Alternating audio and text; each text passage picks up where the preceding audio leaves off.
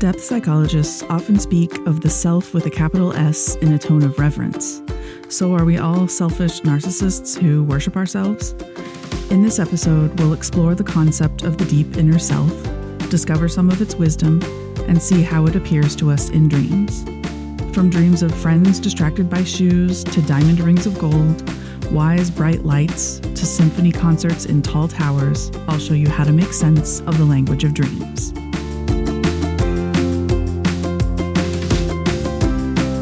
Hello, and welcome to The Stuff of Dreams. I'm your host, Amy Lawson, MD, practicing pediatrician. I also have a master's degree in depth psychology, specifically in Jungian and archetypal studies. My goal is to connect you with your dreams in a more fun and meaningful way so that you can interpret the messages your unconscious is sending. So we've talked a lot about conscious versus unconscious on the podcast, but I don't think we've talked about self very much. And because I have a collection of 3 dreams now that really show how the self can show up in our unconscious images, I wanted to do an episode dedicated to this. So first, we need to talk about the difference between self and capital S self. So we use the word self all the time. It means us. It means our particular humanness. It relates to an us versus them, a me versus you. So myself is me, Amy. But in general, the small s self is more referring to our ego. It's more referring to us as a person as we're seen in the world, as other people experience us, as we experience ourselves. For Jungians and depth psychologists, the word self with a capital S has a more specific meaning, and it really refers to a deeper inner part of us. Jung called the self both the center and the circumference of the psyche, and by that he means that the self is the center of us. It's the deepest part. It's a point around which all of our psyche is organized. It's the deepest center of meaning in the psyche. But it's also the circumference of the psyche, meaning the whole, the entire. Our self is made up of our conscious parts and our unconscious parts. And especially in the English language, the word self has very individualistic overtones. It's the root of the word selfish, which is one that I often struggle with because I was taught it's not good to think too much of myself. I'm supposed to think of other people too. So if I'm spending all this time in Jungian psychology studying the self and talking with myself, that sounds inherently selfish and navel-gazing and introverted. But because the self with a capital S contains parts of me that I will never be able to directly access, self is always other. And that makes it transpersonal. That makes it bigger than me. That makes it almost like something outside of me that I can relate to, even though it's a part of me too. Have I confused you yet? This is why it's difficult to talk about the self. But one of the functions of the self, one of its purposes, is that it shrinks the ego. Because the ego has to realize that there's a much greater part of the psyche that it can't directly relate to, and that it doesn't have power and control over. Jung said that the experience of the self is always a defeat to the ego because there's so much going on in us unconsciously. Our complexes, our archetypal foundations, our imaginations and active imaginations and dreams. And so to me, saying that I have a relationship with the capital S self and that I see it as a deep form of wisdom isn't saying that conscious Amy Lawson is that wisdom. The wisdom of the self is other, and I can sometimes get a glimpse of it.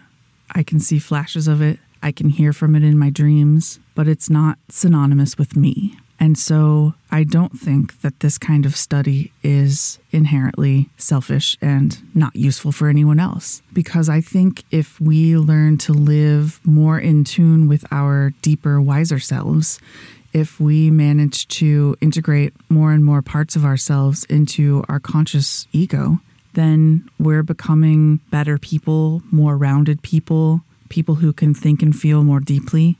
And that's going to affect the people around us, and it's going to affect our careers and our relationships and the world in general in some way. And so it is something that I have struggled with in the past, but I have come to truly believe that when I focus on inner work and connecting with myself, it's benefiting more than just me. I'm always surprised about how if I'm, thinking and dreaming about something in particular at some point in time, I'll start to see that outwardly in other people's conversations with me or in my work or in other people's dreams. And so I think that we're all a lot more interconnected than our individualistic Western culture would have us believe.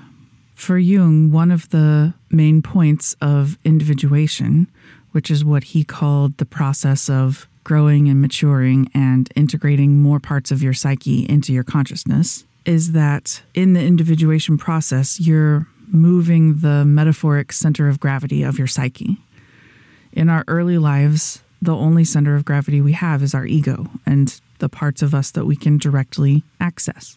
We spend the first part of our lives developing that ego and deciding what's going to be part of our personality, either actively or through listening to our culture and our family. And so, for most younger people, the center of gravity of their psyche is in the ego. But as we do more inner work and go more deeply and start to learn from other less accessible parts of our psyche, we're shifting the center of gravity from the ego to some point between consciousness and unconsciousness, which Jung says is called the self with a capital S. Because it acts so often through unconscious means, the self isn't directly bossing us around and causing us to do things. It usually isn't directly speaking to us, but it is organizing pieces of our psyche and how they relate to each other. The self is an important organizing principle for us. So how does it organize without being in conscious control? I have one more beautiful Jung quote that I want to share with you that explains this a little bit more. And then we're going to get to some more concrete examples of how the self is revealed to us in images. Don't worry. But one more quote, please. Jung used this example to show how the self really helps us to follow our own nature. Our attitude must be like that of the mountain pine. It does not get annoyed when its growth is obstructed by a stone, nor does it make plans about how to overcome the obstacles. It merely tries to feel whether it should grow more toward the left or the right, toward the slope or away from it. Like the tree, we should give in to this almost imperceptible yet powerfully dominating impulse, an impulse that comes from the urge toward unique, creative self-realization. And this is a process in which one must repeatedly seek out and find something that is not yet known to anyone. The guiding hints or impulses come not from the ego, but from the totality of the psyche, the self. I just find that picture so beautiful and informative, that a tree doesn't have some conscious will where it sets out and decides how it's going to grow. It doesn't get angry when things are in its way. It doesn't make plans about how to overcome every obstacle around it. It just tries to feel where it's supposed to grow. And that's what the impulses and the messages from our self do. If we can learn to tune in to its subtle nudges, then we can gently and gracefully grow in the direction of our own natures, rather than forcing and controlling and thinking and planning all the time. Now, of course, there are times and situations where we have to do those things, but when it comes to the issues of deeper psychology, we often don't know ourselves well enough to be able to think and plan all the directions that we're going to grow in. We have to listen and be willing to be nudged in directions that we weren't necessarily planning on exploring. So, when do symbols of the self come up in our dreams? Jung noticed that these images of self or totality or wholeness often showed up when the ego was feeling depleted. Remember, we talked about how ego and self are almost opposites. The ego is our consciousness, the self is our center of meaning and our whole psyche. And we've talked before about how dreams are often compensatory, right? That their message sometimes is meant to compensate, to rebalance some direction in which we've become too one-sided. And so if our ego is feeling particularly not powerful, particularly not in control, then we sometimes get these images of the self in dreams to remind us that there is a deeper part of us that's in control, even if it's not that conscious control that we're used to. So what are some specific symbols of the self that we can look for in our dreams? Well, this isn't an exhaustive list, of course, but since the self is our whole psyche, it can be represented as a circle or a mandala, which is a circular piece of art that often has a lot of symmetry to it. The self can also be symbolized by a diamond or a square, because that too is a shape that is all-encompassing. We've talked about the number 4 as a perfect number, a number of totality. And so sometimes if there are 4 items or objects in a dream, that's representing the total self. The self can also be symbolized by 2 halves that make a whole. For example, a male and female couple, a king and a queen, or the yin and yang symbols of Eastern philosophies. The self can appear as a flower, a perfect flower. So those are just some general ideas. And now let's get to some dreams that'll give us some more concrete illustrations. As always, dreams are only used with the dreamer's permission. This dream was emailed to me by a female dreamer. In my dream, I found that I am telling my AA sponsor, Hannah, that all my life I didn't know that my problem was my internalized feelings, and so I kept struggling with relationships, and I was in so much pain, and I'm crying and distraught. She's sitting next to me and listening to me, seeing me with compassion, but then a lady arrives showing her new shoes, and she excuses herself, gets distracted, though she wants to listen and be there for me. I find myself straightening up my posture, unable to feel or share my feelings anymore. Then suddenly, I have been proposed to by a guy who looks like someone I know from Pakistan. He's giving me a ring that has 3 diamonds, but one of the diamonds is missing. It looks similar to one of my wedding rings. In real life, I was married 3 times. He's asked me to go to a particular jeweler to get it fixed. When I arrive at the jeweler, he recognizes the ring right away. The diamond has already been paid for. The jeweler takes the ring from me, and I notice that I'm holding another, bigger ring in my hands. This other ring feels heavy, sturdy, more of a man's ring. It has diamonds too, though not as shiny. I think to myself, this must be a jeweler of high quality. The jeweler is busy with his back toward me, looking for the diamond and talking to me. He's telling me that the gentleman who got the diamond tried another jeweler, but they didn't have it, so he came to him. I'm wondering why I have this big, sturdy man's ring in my hand and who it belongs to. Whether it's mine or the jeweler's, I'm unable to tell. All right, it's really the second part of the dream that's an illustration of self-imagery, but I wanted to include the first part of the dream because it's a good example of how a dream can be interpreted on multiple levels. So let's do that first. The setting of the first part of the dream is the dreamer speaking with her AA sponsor. So that feels like an image of her talking to someone who is supposed to be very supportive, is supposed to have her best interest at heart, is supposed to help her live her life right and stay on the right track.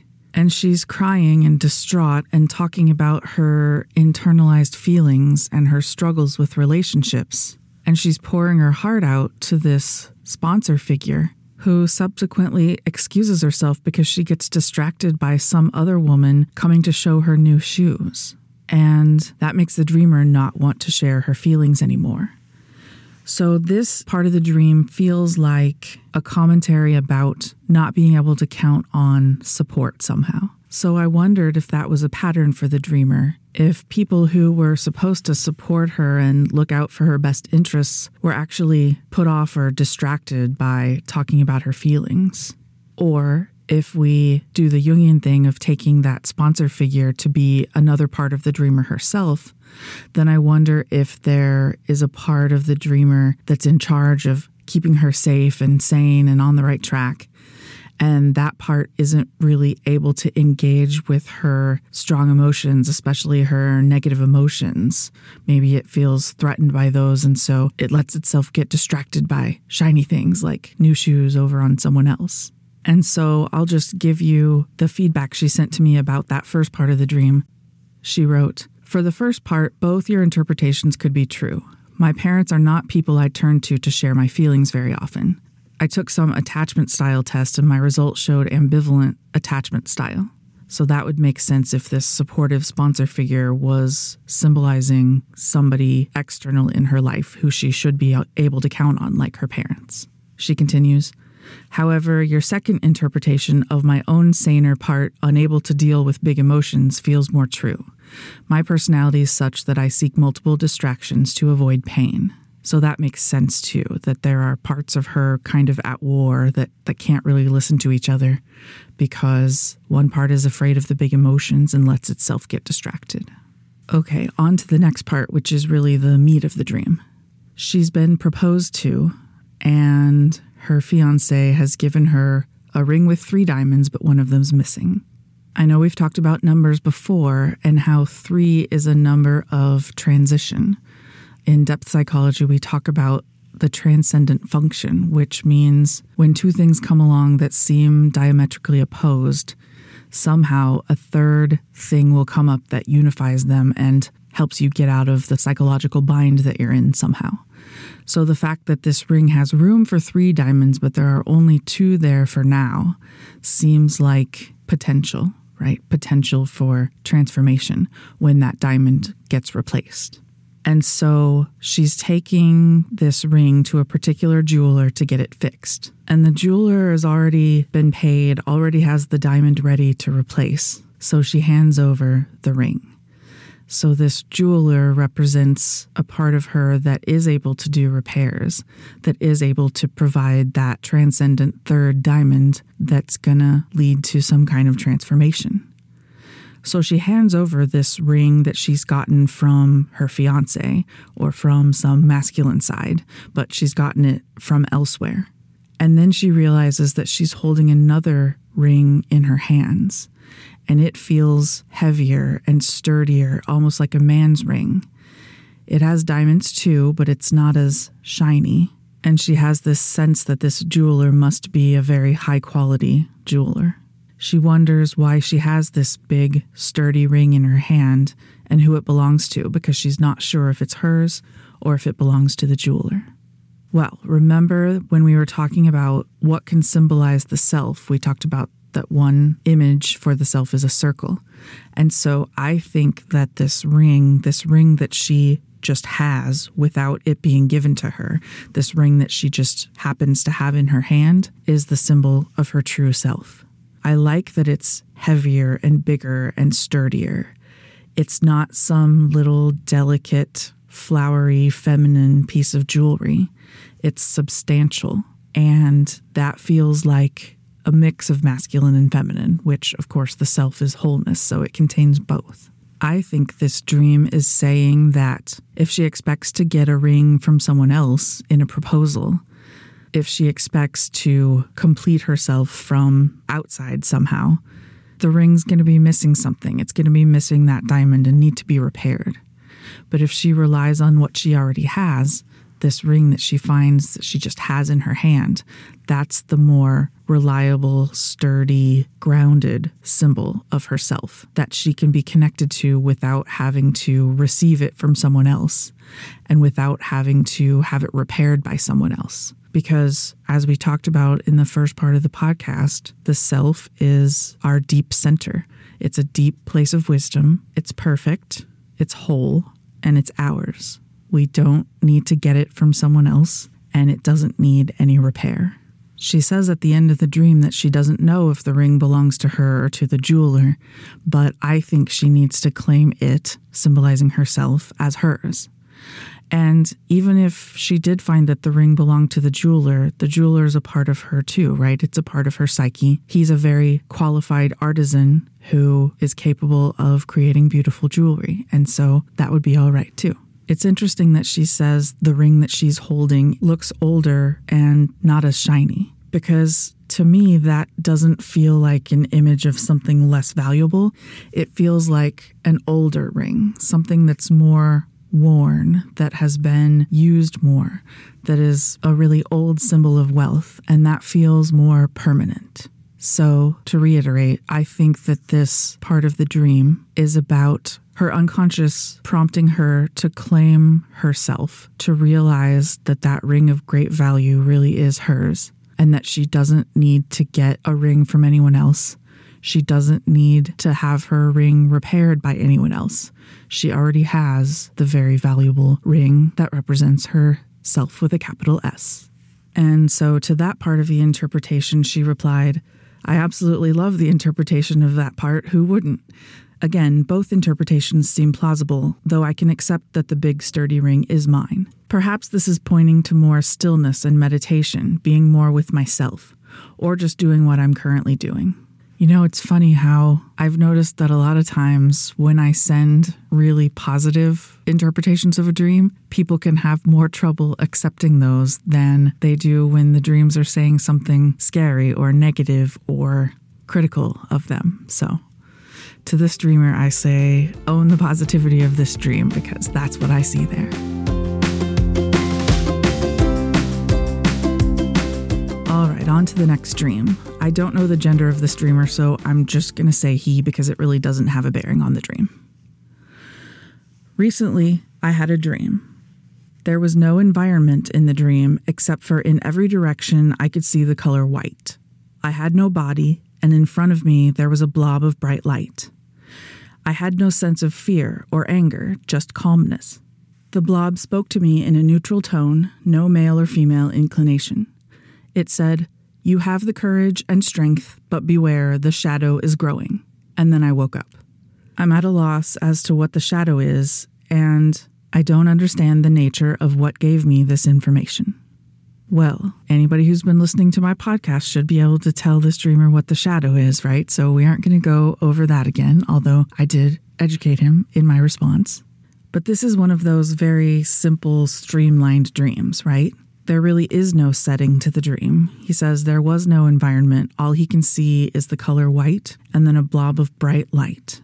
He doesn't feel any emotion about it as far as fear or anger, just calmness. So that seems like important information. It seems like that lack of negative emotion means that we really can trust this source of information, I think.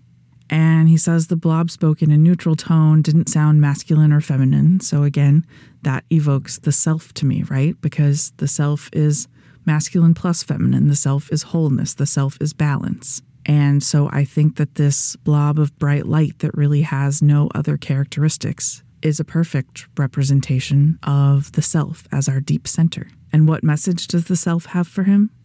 You have the courage and strength, but beware, the shadow is growing. And I just love how remarkably direct this dream is, right? His self wasn't playing around. It wasn't trying to clothe itself in lots of detailed imagery. It wasn't trying to evoke a bunch of strong emotions so that it could be heard.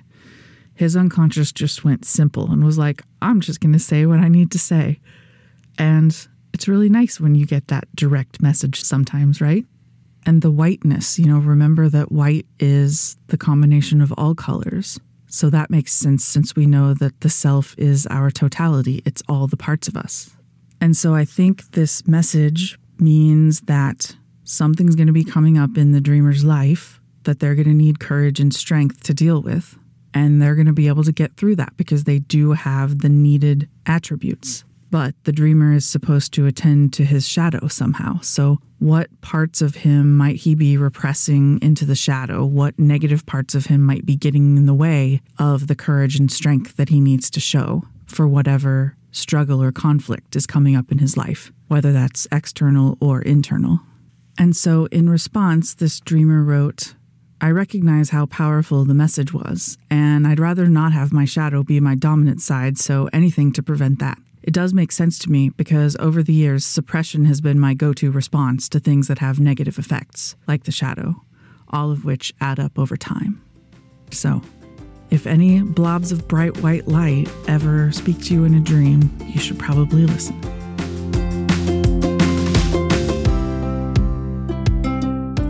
All right, the last dream for today is mine.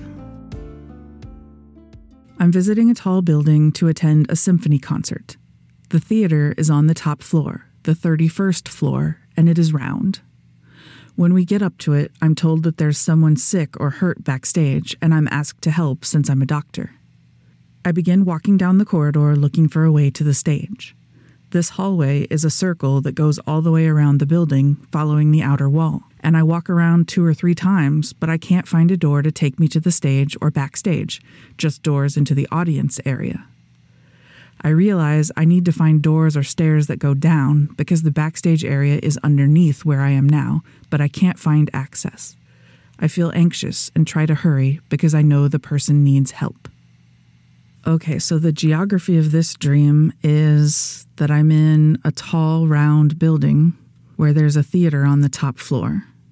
Just like the first dream that had a ring as a symbol of self, I really think that this round tower is symbolizing myself in a way. So I'm there to attend a symphony concert, and that evokes images of music and also of lots of parts working together as a whole to make a product, which is the music that they make. I kind of like the thought of all the different parts of my psyche being all the different musicians that make up the orchestra. And this theater is on the top floor of the building, which I know is the 31st floor. So what should we make of the number 31? Well, I do like that number because 3 + 1 is 4, so 4 is like a symbol of perfection, and 4 can also be a symbol of the self, so that's another clue I have that I think this tower is representing myself. And I like the 3 + 1 because there's movement in that, right? It's not like I'm just on the 4th floor of the tower. I'm on the 31st floor. I've got to do some adding to get to 4. It doesn't feel quite settled yet. But when I get up to the top of the tower, I want to go to the concert, but instead I'm told that somebody is sick or hurt backstage and I need to help them, because even in the dream, I'm a doctor. So I start walking around. I need to find a way to get backstage. I only know how to get to the audience portion. Of course, if we take all of these characters in the dream as parts of me, then I'm really looking for some sick or hurt part of me that's located somewhere that I don't quite have access to. Because I can see the round circular hallway that I'm walking, and I walk around it like 3 times, but I can't find a door that'll take me backstage. And then I realized that I don't need to go in a door toward the inner part of the tower. I need to go down. And that makes sense, right? I need to go down further in the psyche. I need to get closer to the unconscious.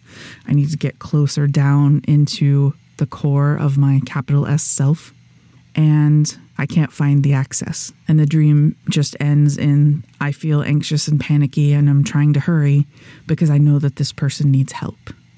And so I think that the message of this dream is pretty clear, that there's some part of me that is sick or hurt, some deeper part of me that I'm trying to gain access to, but I just haven't found the way to get there yet.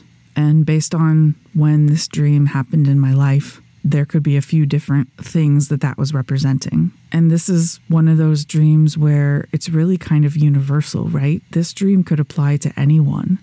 We all have times when there are parts of us that are sick and hurting, and we just can't quite figure out how to get to them to try to heal them. And that's what I like about dreams. They don't always only apply to the dreamer. They often can be meaningful to other people as well. Okay, so that's the show for this week. Next week's episode is going to be about bathroom dreams, so that should be fun. I have an intrepid interviewee coming on to speak to us about that. As always, you can email me directly with dreams or comments at stuffofdreamspodcast@gmail.com. Head on over to my website at stuffofdreams.fireside.fm to find show notes for each episode and links. And thank you so much for listening. If you liked it, I encourage you to tell a friend about it this week. Let's get more people fluent in the language of dreams. Bye for now, and I hope you dream tonight.